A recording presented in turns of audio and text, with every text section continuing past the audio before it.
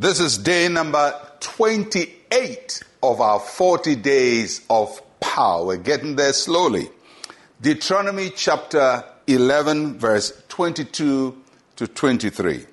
For if you carefully keep all these commandments which I command you to do, to love the Lord your God and to walk in all his ways and to hold fast to him, then the Lord will drive out all these nations from before you, and you shall dispossess greater and mightier nations than yourselves. God speaks to Abraham's descendants, this is the children of Israel, as they're thinking of going into the promised land. Now, this statement is coming 600 years after the experience of Abraham. So 600 years ago, Abraham had seen the land, walked in the land. God says, I've given it to you. 600 years later, his descendants have come to claim the inheritance that God promised to their great ancestor, Abraham. And so God gives them two actions that they must take. Remember, he says to Abraham, you have to see it and walk in the land. Now he says to his descendants two things that are going to happen. One of those actions will be undertaken by God. God is going to do it. And the second one, the children of Israel have to do it. So the first thing, God says, I will drive out all these nations. This is what God says I'm going to do. I'm going to drive out these nations. This is God's part, is the spiritual part. And the reason why there's a spiritual part to it is because 600 years after the promise to Abraham, people have gone to possess Abraham's land. They are now living on it. They build cities. They build walls. They're worshiping other gods apart from the God of Abraham. So God says there's a spiritual dimension to what is going on. These people have their gods. They have their idols. And their power is derived from these idols.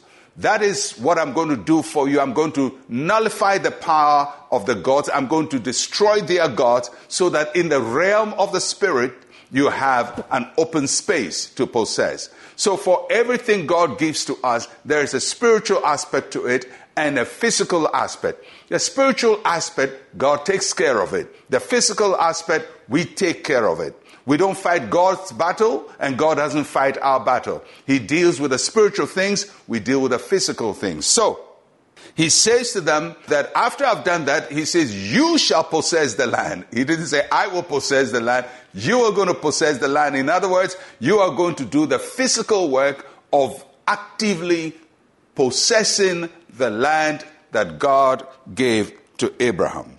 So after the Lord wins the spiritual battle for you, you have to fight the physical battle. Now, many times when we pray, we are asking God to do the spiritual warfare for us. We are asking God to deal with the things we can't deal with, the spiritual things. But after we finish praying, we have to get to work. That's the physical aspect of it. And these two always go hand in hand. We pray, Lord, take care of the spiritual, and then we get to battle. So in these 40 days of power, God is taking care of spiritual things for us. He's breaking down strongholds. He's defeating the strong man. He is disarming principalities and powers on our behalf and enforcing our victory in Christ Jesus. But when he has done that, we have to go in and possess what God has given to us. Our battles are largely physical, but God clears the way for us spiritually. So there is a way God has made for you spiritually. Don't stay so much in the spiritual that you forget your physical responsibility of actively getting to war, getting to battle. I don't mean physical battle in a real sense, but I mean the physical steps you have to take in order to possess what God has given to you. Let's pray. Say with me, Heavenly Father, you have won the spiritual battle for me.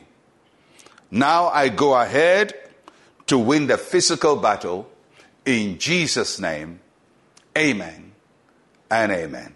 Well, I'll catch you again tomorrow. I'm Pastor Mensa, Otabil. Shalom, peace, and life to you.